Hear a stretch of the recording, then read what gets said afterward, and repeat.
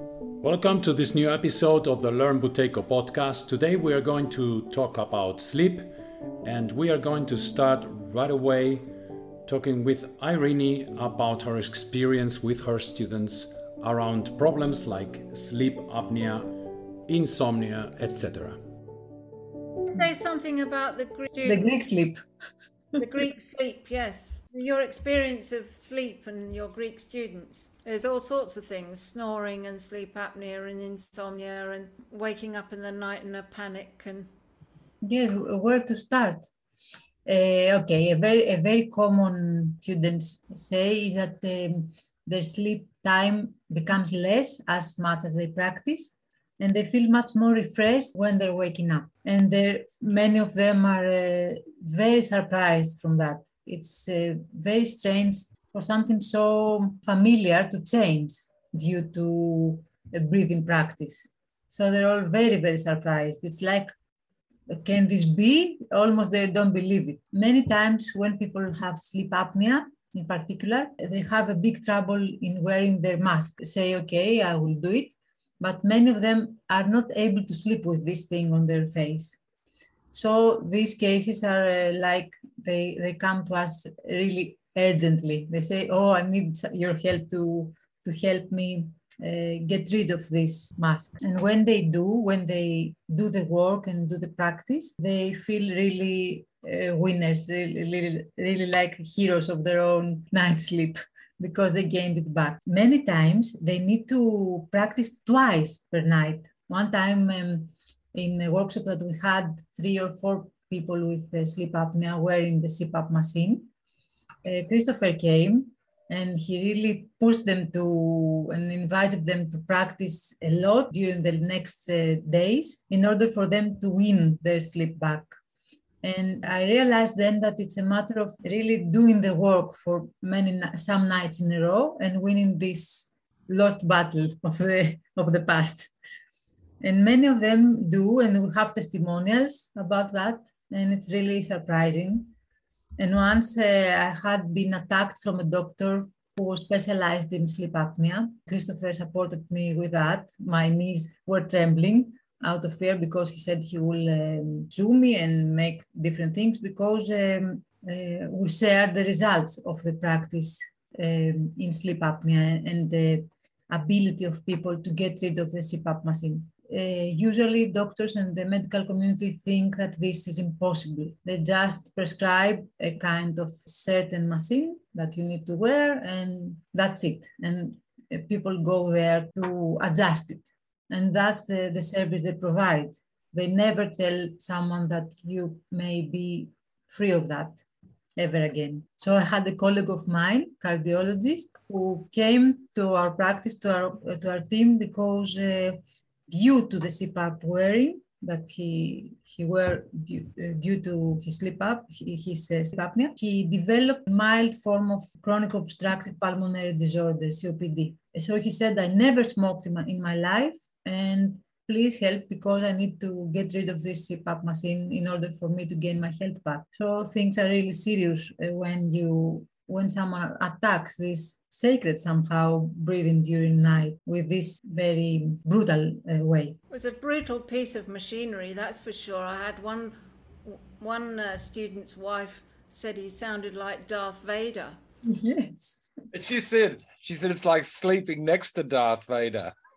Yes. Actually, if as Buteyko practitioners and Buteyko aficionados, all you have to do is look at a person sleeping and the way that they are breathing, and then you multiply this by 6, 7, or 8 or whatever, okay? And then you have a lot of CO2 which is being lost.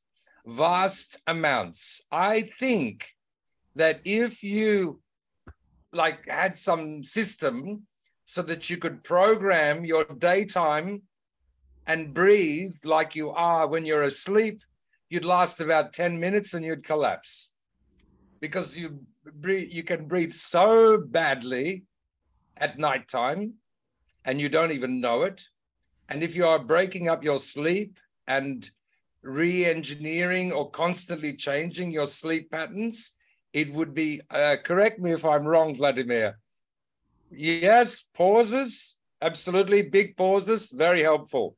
But after pauses, I think the best way or the strongest technique to improve your breathing would be during your sleep, because that is where you really breathe like a pig.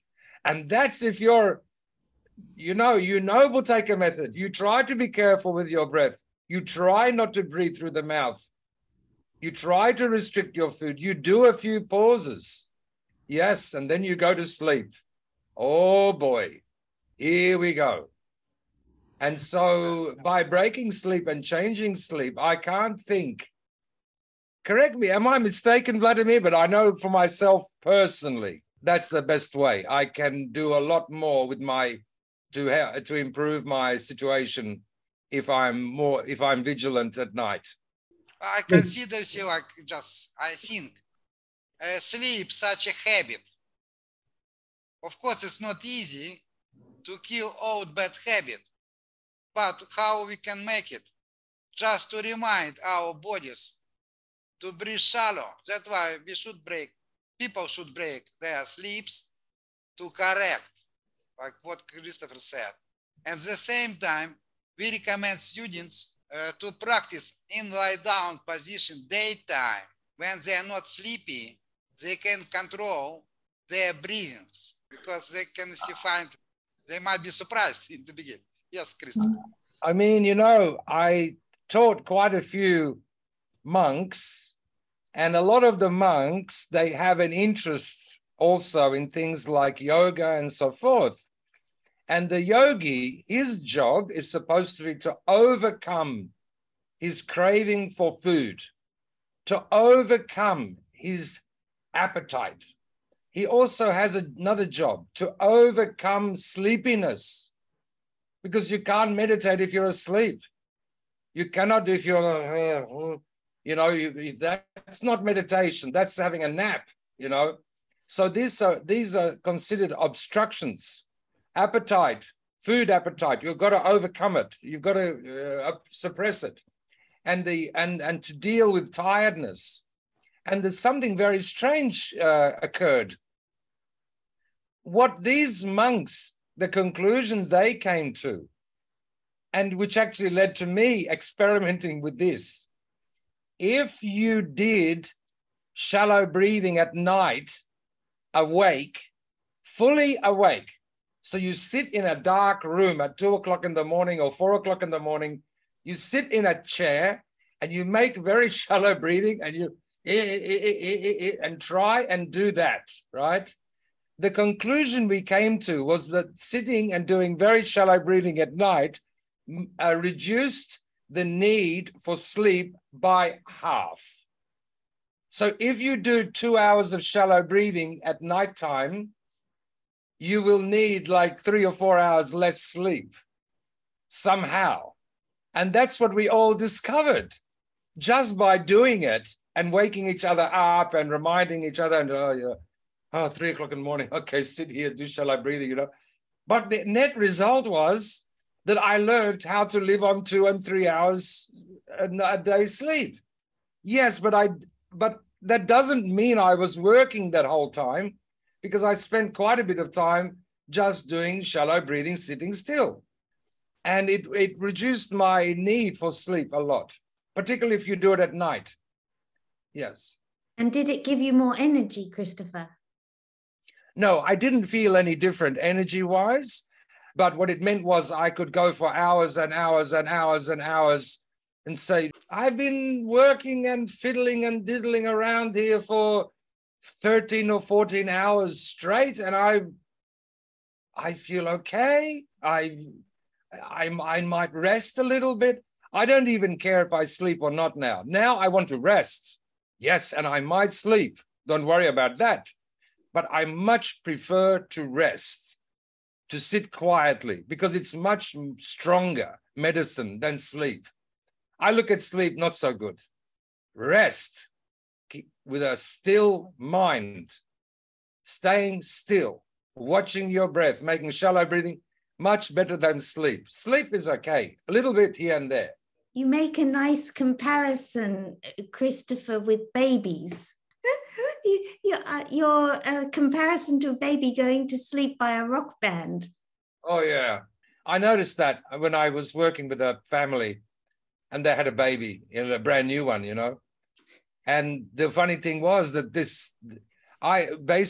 they did practice Buteyko method and we were discussing it. Hey, if it wants to eat, let it eat. If it wants to shit, let it shit.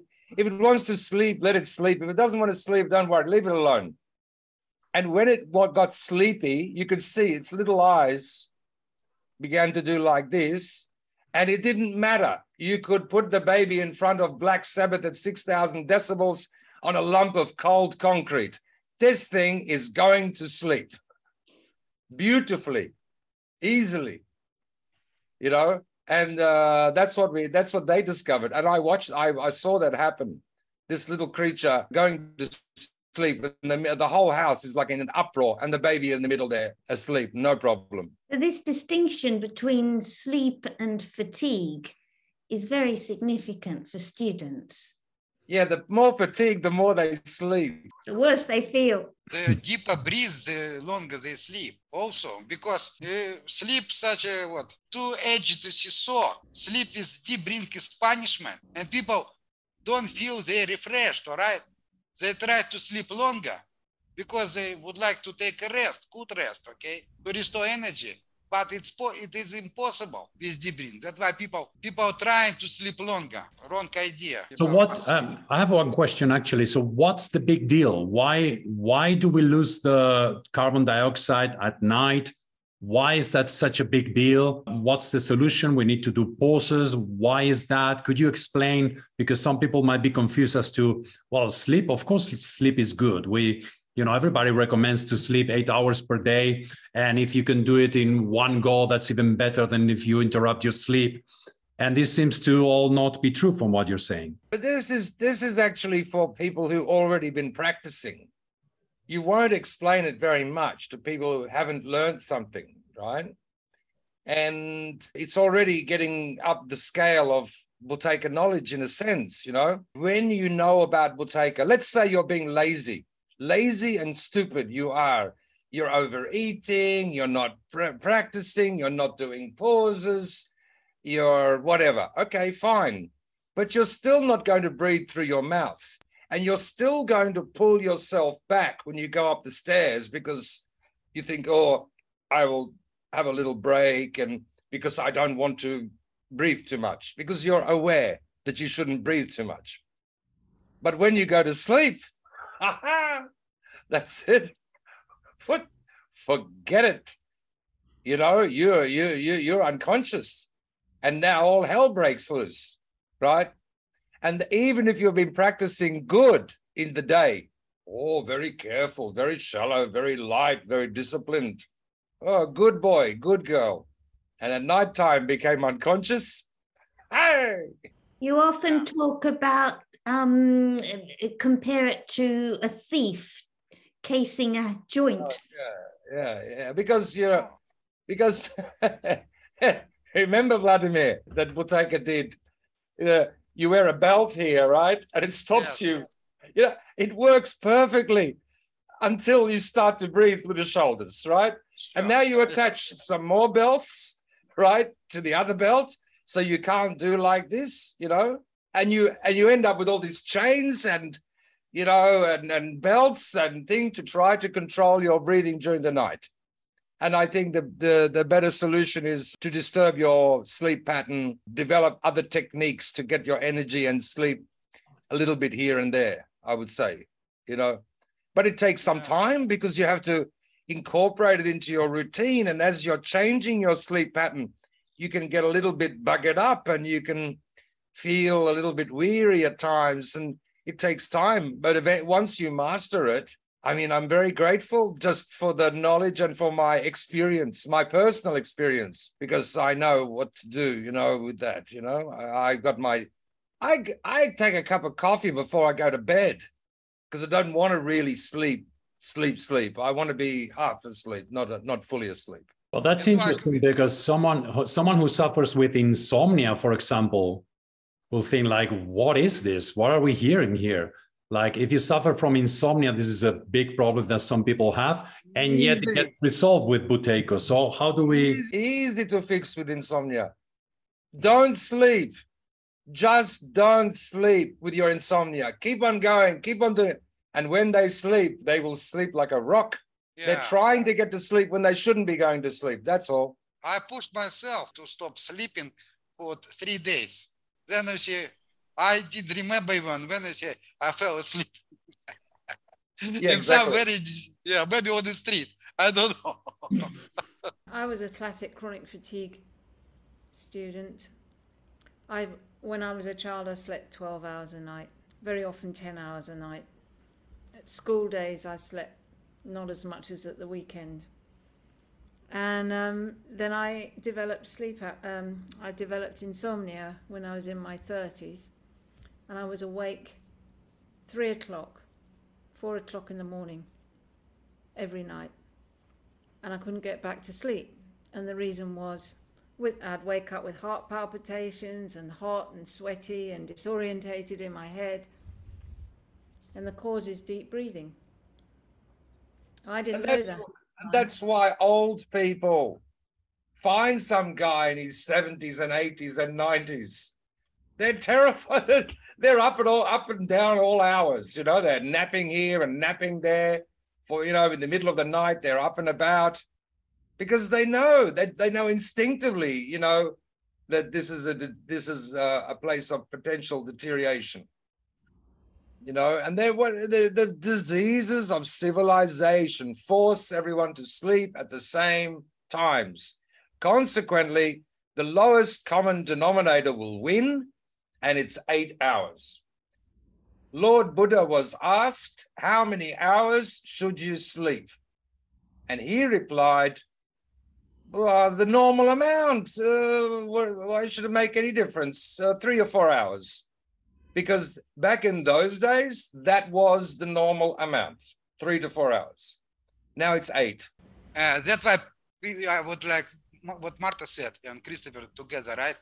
People confused when they should be awake due to palpitation, etc. They call this insomnia. Yeah, it's not insomnia. It's palpitations. Yeah.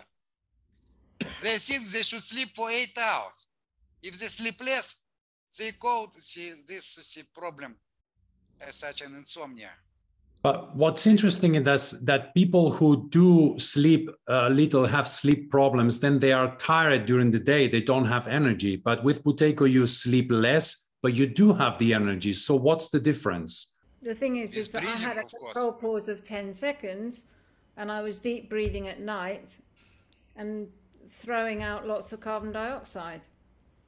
So if you learn the method and get your carbon dioxide back, then you're not going to be throwing the CO2 out at night, which is what I found very quickly. I recovered from that very quickly. I didn't learn how to manage my sleep very well for a few months, but I slept. There's 2 kinds of sleep. One is deep unconscious REM sleep. And everybody needs this, maybe every 10 or 20 hours. And if they don't, they go crazy. And this REM recalibration of neural pathways or whatever the hell it is, it's only about half an hour. It's not long. You don't need to be in bed for 8 hours to get that. You only need 20 or 30 minutes of that stuff, right? The other thing that you need is rest. And because we are not permitted to rest, we do rest when we go to sleep. So we do the 2 things at once. We rest our body, and then we also do the REM thing. The REM thing is necessary, absolutely necessary, but it's very short. And the other one of resting the body. So if you get an hour or 2 of sleep, and then you've got another few hours of the body being perfectly still and quiet, you can be awake. It's much better than 4, 6, or 8 hours of sleep, of course. One is completely uncontrolled. The 8 hours is an uncontrolled train wreck. But if you are taking 10, 15 minutes here and there of unconsciousness, and then you are sitting quietly, still, quiet, and more upright and relaxed, have the light off, don't do any work. You can just sit there quietly. Much better than sleep, unconscious sleep. Unconscious sleep, 20, 30 minutes a day, perfect. It's enough. You can't do that with a control pause of 10. Sorry, Vladimir, you were saying it's because of deep breathing, right? Sure. And don't forget, we next sprint from animal world, right? And look at I'm not talking about domestic animals, like fat cat. I'm talking about wild animals, right? They sleep with some sort of awareness, what Christopher mentioned. They have deep sleep or stage of deep sleep, what they need. But it's just, yes, it lasts, 30 minutes maximum. The rest, they in alert, okay? Asleep with one eye open. Yeah, thank you. With one eye open, yes. And we should do the same. We next sprint with the same creatures, the same digestive system, the same cardiovascular system, okay? The same breathing system. So what is it that happens at 3 a.m. typically? Well, in Western society, because everyone goes to bed at 10, 11 or whatever o'clock, and because of the 8-hour cycles which we work around, it's usually around 3 or 4 is when the person, the breathing, the accumulation of deep breathing from being unconscious, uncontrolled breathing reaches its zenith. And some people would be 4, some people would be 5. You know, it just depends. People who work night shift, eventually it would start occurring during the day. So it's not about the night necessarily. It's more about your circadian rhythms and all this stuff, you know, which they've mapped very carefully, but they don't know how to regulate it. If you regulate your breathing, you can, I mean, it's very peculiar. One symptom which people don't know about is intensive boredom, like that you're nearly being driven out of your mind, like on an aeroplane. Yes, like an aeroplane.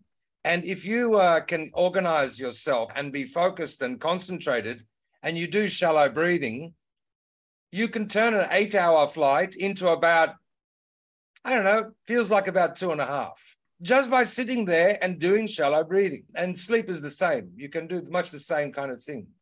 You could treat it as this overcoming this exhaustion by shallow breathing. Sleep sometimes, okay, most of the time, I think, is a psychological problem.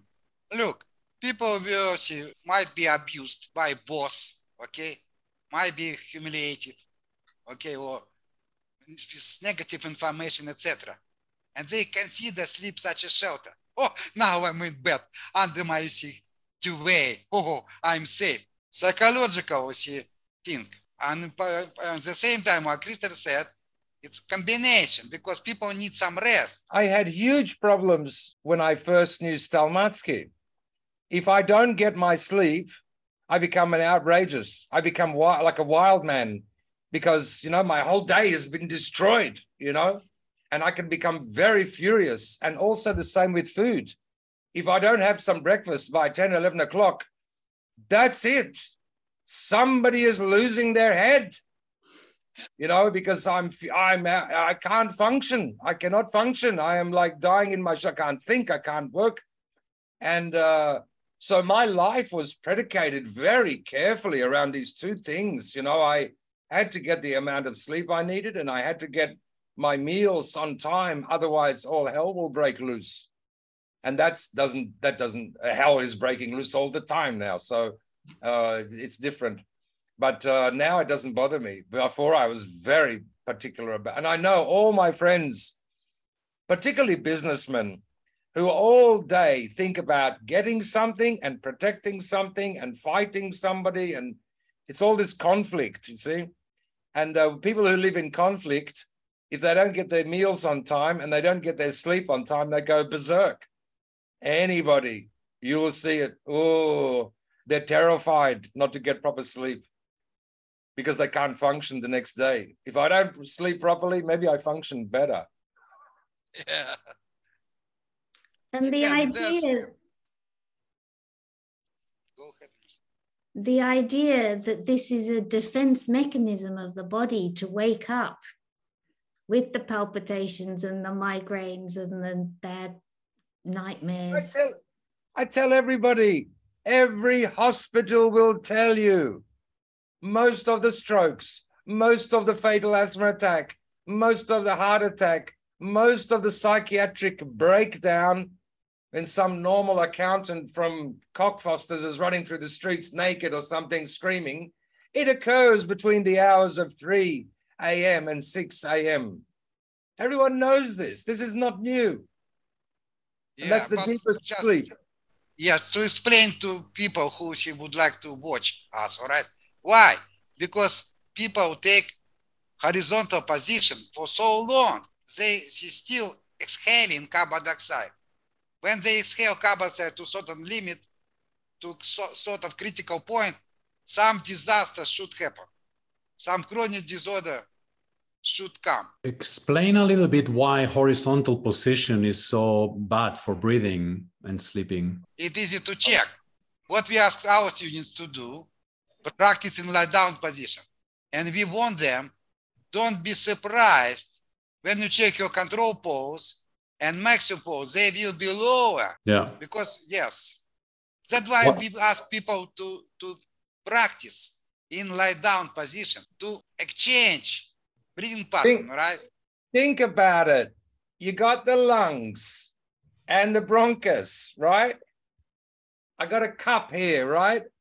And I'm the bottom of the cup. It's a cup, right? And the cup here, the bottom part is full of a liquid, heavy liquid, a liquid that is heavier than water.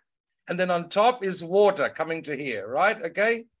And if you go horizontal, what will happen? The stuff's going to leak out. False. You will lose more carbon. Even if you lie flat on your back and you try to do shallow breathing, right? The stuff's going to come out because it's easier for it to come out when you're in that position because of just gravity. Just gravity will mean it's easier for it to exit. So the air that you exhale will be richer in carbon dioxide. If you got a, what's it called, Vladimir, that machine to measure carbon dioxide? Capnometer, right?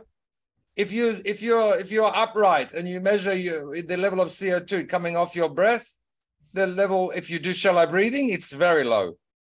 If you lie on your side and do shallow breathing, the capnometer will go up because the air that you exhale will be richer in CO2. And if you sit up, very interesting explanation, because it seems to be true. Because what we know, right, from Buteyko experiments, some bad stuff usually should be accumulated on bottom of lungs, on bottom. That's why you see, I accept very nice, okay, comparison what Christopher made, because if this stuff, okay, is spreading, goes to bronchus, okay, it makes breathing deeper. Yes, nice.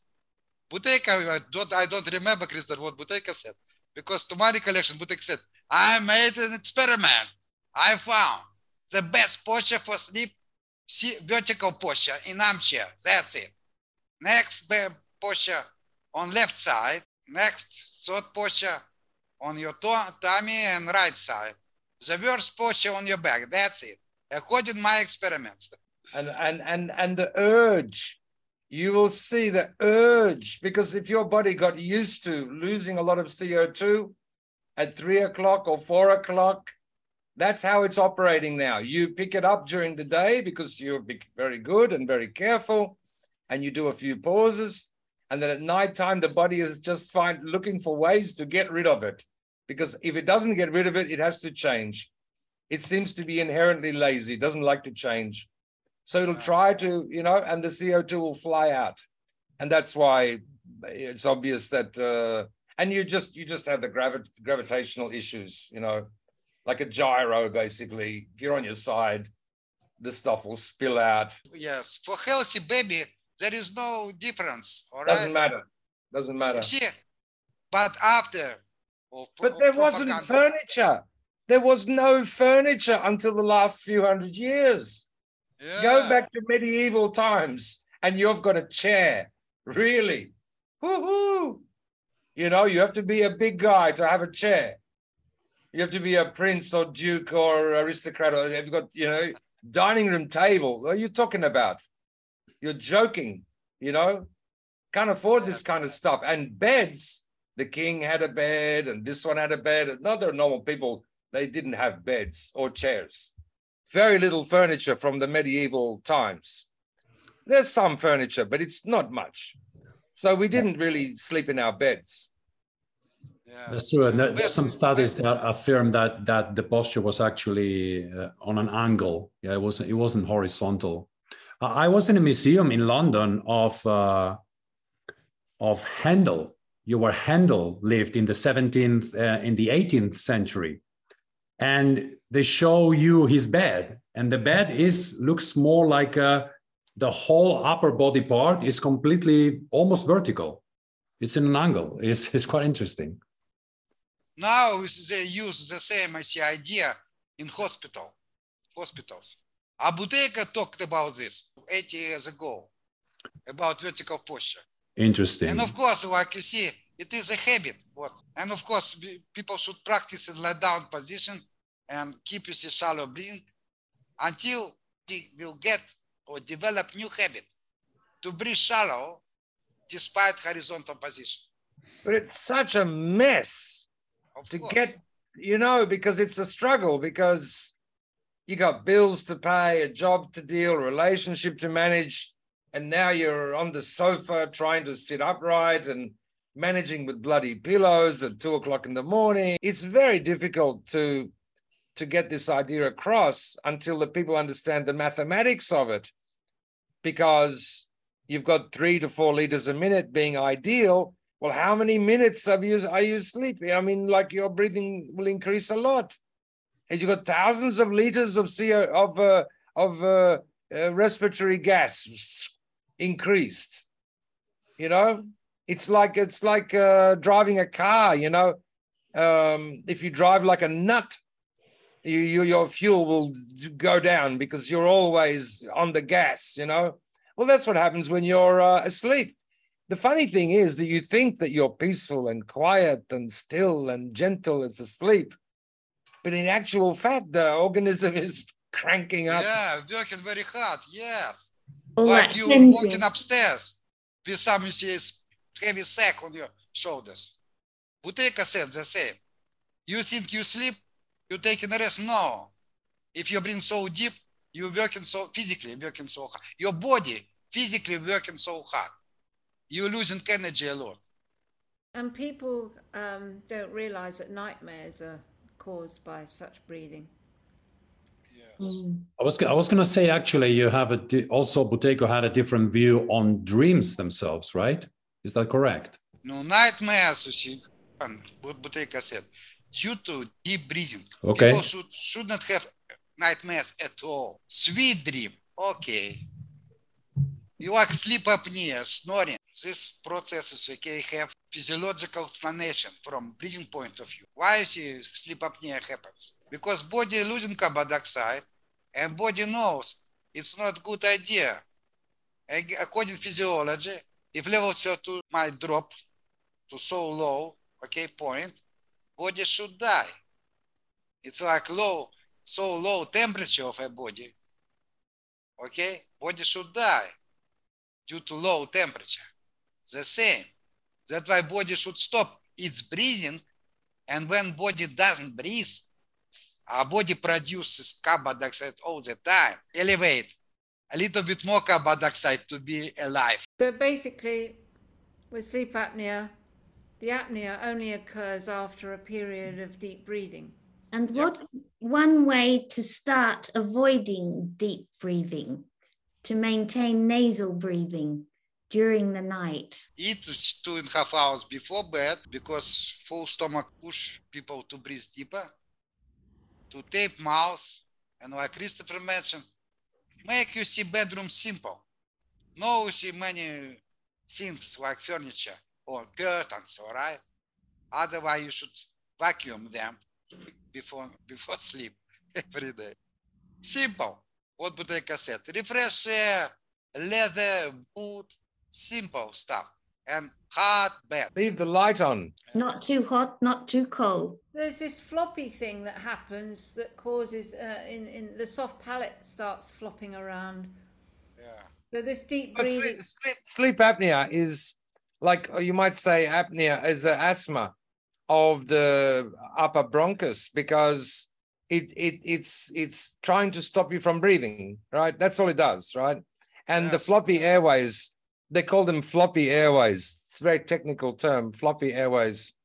And they're wondering why the airways are becoming floppy, because genetically the person has been constructed so that if they overbreathe, these airways will collapse and cause them to do breath holding. And they're doing breath holding. And that's why they have the apnea. The apnea, everyone does. Apnea is the gap between each breath. We all have apnea constantly. But this apnea is the relaxation between each breath.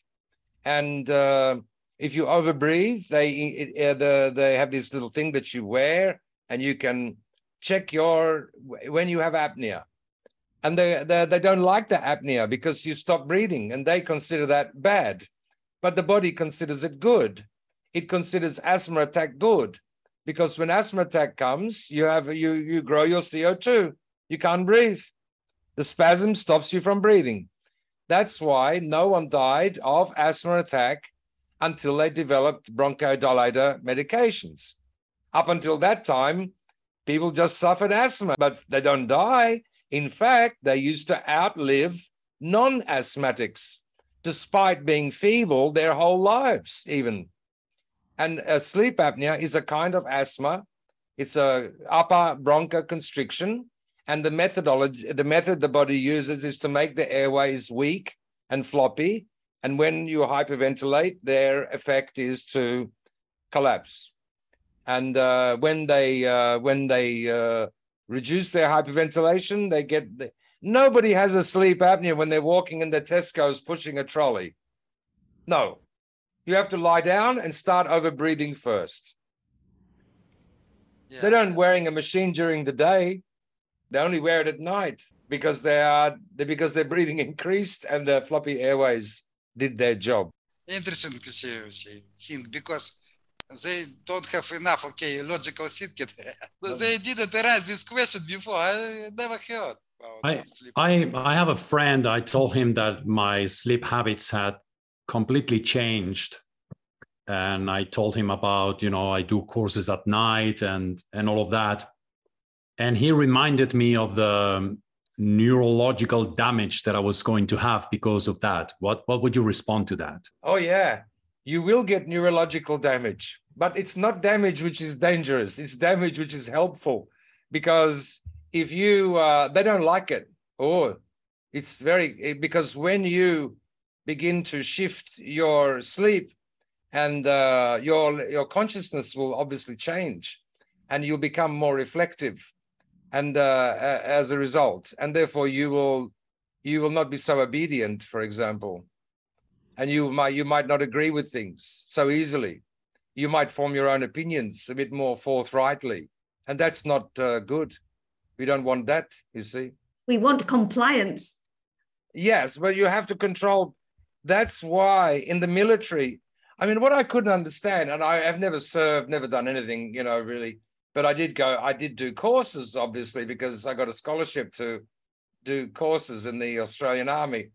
And all they're talking about, because how to feed men, when they should sleep, when they should wake, how much they should march, and adjusting food for this, food for that, sleep for this, sleep for that. So what is all this? You've got to control them. You've got thousands of men, all living together, they're going to tear each other apart in fighting with each other, or they're going to think about, what the hell am I doing here? I don't want to be here. So how do you train them so you can absolutely control them? And it's done through sleep and route marches and exercise and diet. And those three things are manipulated there's no reflection. You're not allowed to rest. There's no rest. You can sleep, fine, but you cannot rest, because rest means you'll reflect. You'll begin to think. Not good. Not good at all. But that's what we don't want. And so when you who was the famous economist, said that it's better, just even if the system is shit, but people understand it, it's better to go that way than set sail on the waters of the unknown, because that is more horrifying than a disastrous system. He said it in a few sentences. I took a paragraph and I forget what he said actually. But anyway, their exact words. And so when a person starts to take control of their sleep and all the emotions and all the changes that occur when they do that, they begin to know themselves more accurately. They begin to know their personality more accurately. They begin to see things a little differently, and that's because, and also because you increase your level of CO2. And that's, and sleep and mentality and all these sort of things are going to be very closely drawn together somehow.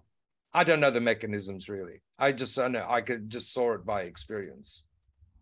But the problem with conventional advice around medicine is it makes people breathe deeper, which contributes to the whole mass. Yeah, they should sleep on their backs, yes. And 8 hours. 8 hours. And then they have this mask on. Somehow they lose their concentration. They become much more foggy in the brain over the years. Yeah, they become completely stupid, people who stay on this stuff. They become, you cannot live a normal, that's it, you are out. You can't stay on that machine for long, for a few years, and then when things begin to deteriorate, you think it's just other things, but there's nobody on a sleep apnea machine who can do anything, not for long. When are they going to catch up? Because obviously that's not working. Nothing of this side, none of their ideas work. It's a whole insurance industry and machines and this and leasing and buying machines and selling machines and medications and this and it's a big deal, I had one guy back in the old days who had one patient who was furious, partially because he spent $1,500, and now what's he going to do with it? How quickly does one get rid of that machine when they start doing Buteyko? What's the average? In my experience, 3 or 4 nights. If the person is focused, the practitioner doesn't have to be focused like that. Maybe it takes them 2 weeks. So what? It doesn't really matter. 1 week, 2 weeks, 3 weeks. But if a practitioner is focused on that, I don't know, what do you think, Vladimir? 3 or 4 days? No, it depends on CP, of course, and how long person has been using this machine. It is partly psychological problem, maybe even 90% psychological problem. So use it when you need it. Use it when you need it and do a pause instead. And they go from 3 hours of sleep apnea machine down to 10 minutes. It's, like, okay, well, that's a good start, I remember a lady came to a free talk, and before she had started the workshop, just by taping her mouth at night, sleep apnea had gone. Yeah, exactly. Well, it's interesting. So we tackle this problem quite early in the run of the podcast. I mean, we've spoken about, motherhood, babies, etc., and now we're going to start talking about actual illnesses. But even for a practitioner who's been working on this for a short period of time, we have seen massive changes in sleep habits very quickly. Like in one night, there was this patient from Chile, and we did the first day of the workshop. He was 7 years with insomnia. He never had insomnia ever again after that. Like on the first day, like we didn't even start the practice. He just did some shallow breathing. It's like, I slept well tonight. It's like, yeah, that's good. And then he just continued giving that feedback until it was gone.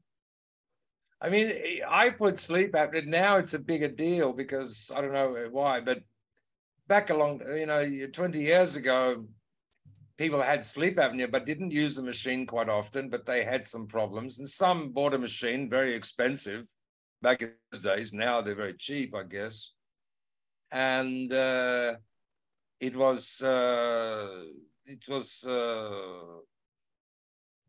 kind of an odd thing, you know. It was like, you know, and it was like back in those days, like migraine headaches, high blood pressure, sleep apnea, very bad moody, drop in blood sugar levels, depression, and somebody would come with a control pulse of 16.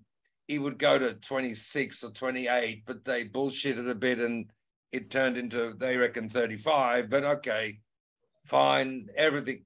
And then you'd talk to them and you'd ask them, how's Buteyko method going for you? And they'd say, well, I'm not doing that much, practiced a little bit. And has it helped you? Well, yeah, maybe, I guess. It's okay, you know, not much really. And how are your headache, your migraines? Oh, no, don't have any more migraines. Okay. And what about blood pressure? No, that stopped about 6 months ago. Oh, yeah, okay. And what about sleep apnea and sleeping problems? No, I just go to sleep when I'm sleepy and I wake up when I wake up. That's it. So apart from the high blood pressure, the sleep apnea and migraine didn't do much. People quickly accustom themselves to a new normal and forget. Yeah. I'm thinking maybe Hugh or Jeff want to add something to what has been said. Well, it's not so much asking as saying that when I was in hospital recently, I taped my mouth at night, and the nurses would come up and say, "Why is your mouth taped?" And I'd explain, and they'd say, "What a good idea. I must tell my husband," and give him some tape. But next to me, in the beds next to me, there were 3 men, and they would sit up in bed, because of those beds are certainly beds in which you sit up, but their mouths were wide open, and they were, it was quite extraordinary, and no one paid them any attention at all. They were sleeping with their mouths wide open. And to me, when I first heard about the Buteyko method, I took to wearing tape very easily, and I have not looked back from that. I find it absolutely brilliant, and I would recommend anyone to tape their mouths at night. So what's been brilliant about it? Well, I do sleep much better. I don't wake up very often. The only thing that wakes me up is my bladder, but that's better now. And that's quite good to wake up a couple of times during the night. So it's a better quality of sleep? Yes. With less of it? I have been dreaming a bit recently, but not unpleasant dreams, just bloody silly dreams, which are quite entertaining, but I sometimes wonder about that. But, you know, it's funny, Hugh, because your story completes a loop of Buteyko's discovery, because I don't know if it's true or not, maybe Vladimir can confirm it, but apparently one of the things that made Buteyko click somehow was he watched the breathing of people in hospital in the wards of the terminally ill, people who are about to die in a week or in 2 days or 3 days or 10 days or whatever. And he looked and saw the heaving chests and mouths open and big ventilation. And the contrast was when he went to the maternity ward and saw all the babies, and their breathing is, you can't see it. It's just like a vibration. Is that a true story, Vladimir? Yes, it is. Yes, it is. And is it true that he brought doctors and people and showed them and pointed and said to them? Yes, after his visit, nurses began to tape the mouths of children at night time. Many hospitals, including some mental disorders, psychiatric. All your people with psychiatric disorders, like the ones who are in mental institutions and so forth, right? I always watch their breathing. And oftentimes it's very good. Breathing is shallow, breathing is light, and then every 15 seconds or 10 seconds or 12 seconds or whatever, they make a big breath. So you're talking to them, they're talking blah, blah, blah. You can't see anything. I'm looking, you know, because they're talking mad stuff. And then it comes through the nose, or even a big breath through the mouth every now and again, usually about 10 to 15, 20 seconds. That's what I've seen.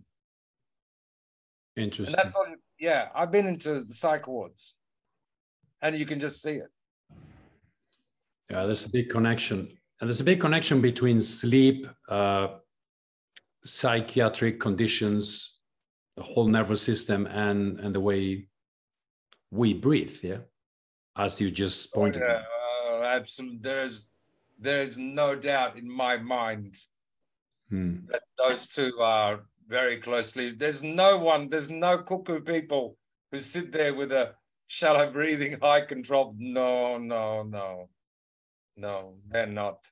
A topic for another podcast. That was exactly what I was going to say, that we will talk about this in a podcast, yeah.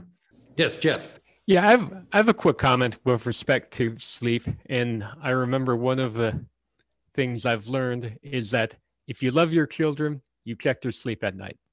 And it's something my wife and I have tried to be consistent about, is at least one either her or I taking turns waking up and just checking the children's sleep at night. We have our children mouth tape at night, but just to wake up and make sure that, like one of my sons tends to end up on his back. And it's an important safety measure, I think. Absolutely. In many communities, American Indians and other communities which lived in tribes, at night they had someone whose job it was to watch everyone sleep. That was their job. They were on duty, basically. And so that's how they lived. And the Australian Aboriginals the same. Somebody was up. The whole village, the whole camp did not go to sleep. The fire kept going and there were people on duty, because there's animals, dingoes, lions, whatever. There's also a fire that you need to keep going. And, somebody has to watch what's going on. And if someone starts having a nightmare or breathes on their back and all this sort of stuff, it gets stopped. It gets put to right. The carbon dioxide thief. I have another comment of something that came up, an idea that an organism is very, very vulnerable with this deep sleep stage. I remember it was either earlier in this discussion, Christopher or Vladimir mentioned that animals will sleep very lightly with a level of awareness. And I would think that from natural perspective that, needing to sleep 8 hours completely unconscious a night would put you in a state of vulnerability.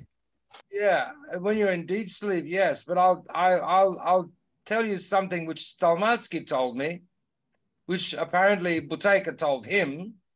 I mean, once again, Vladimir can confirm if it's true or not.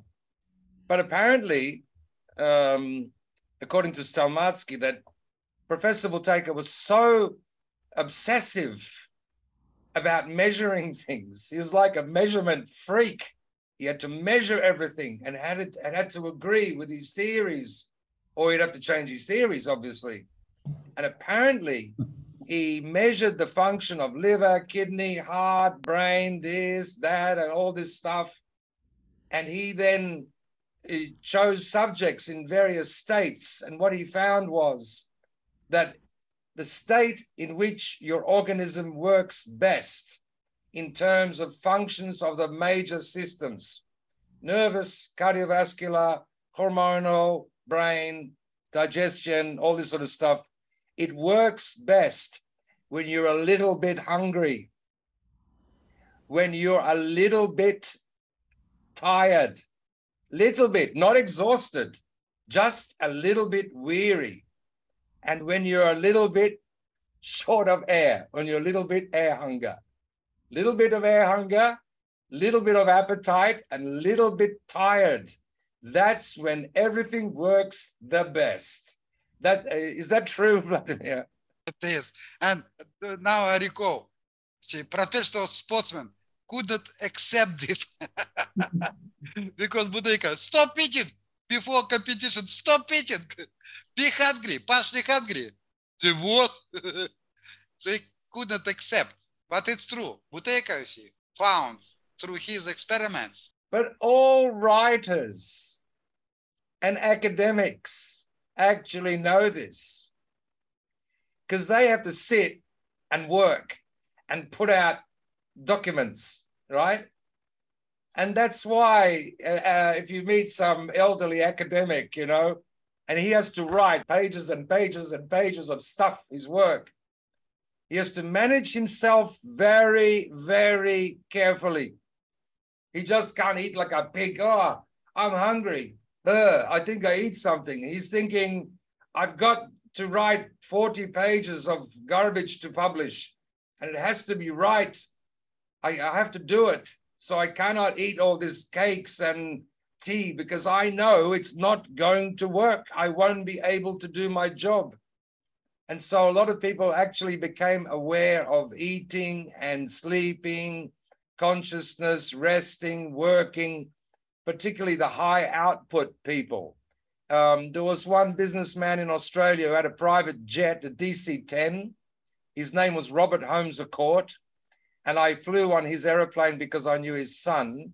And we were talking to the air hostess, and she remarked that your father is very peculiar because I asked him 10 times, does he want a cup of tea? He says, I don't know. He'll think about it and let me know. And she come back, you just want a cup of tea? He's, I'm not sure. And he would spend hours and hours just looking out the window of the aeroplane, not eating. The whole kitchen is there with a cook and chef and turkeys and everything. And he'd sit there like that. Why? Because he had to think constantly how to rob people and how to get money and how to buy companies, do all this work. He's got to think, and he knows if his thinking pattern gets all mashed up with chicken and potatoes and cups of coffee and tea and whatever, he won't be able to function. And watch a movie was out of the question. He bought a movie studio, and when he was asked, did he want to see his movie Top Gun, he said, not now. I'm not ready. So if you want to have high performance, then you got to be careful how you breathe, how you eat, and how you sleep. And creativity comes. I've heard composers talk about early hours of the morning when they compose or write. Yeah, that's true. Yeah, it's very clear. It completely it knocks you down to eat a lot. Yeah. That's why you cram. Everybody crams at 2 o'clock in the morning for tests. That's when you're sharpest. The brain temperature lowered a bit. You'd normally be deep breathing, and instead you're obviously regulating your breath more, being upright. And so people cram at 3 or 4 o'clock in the morning. When you've got to get something done, that's when you do it. Yeah, when you procrastinate. During the day, you're chewing your pencil the whole day. Very good. I think that was excellent. Thank you very much. I'll see you in the next one. As always, thank you for listening. And you can find us in learnbuteykoonline.net for more information. And I hope you will join us in our next episode of the Learn Buteyko podcast.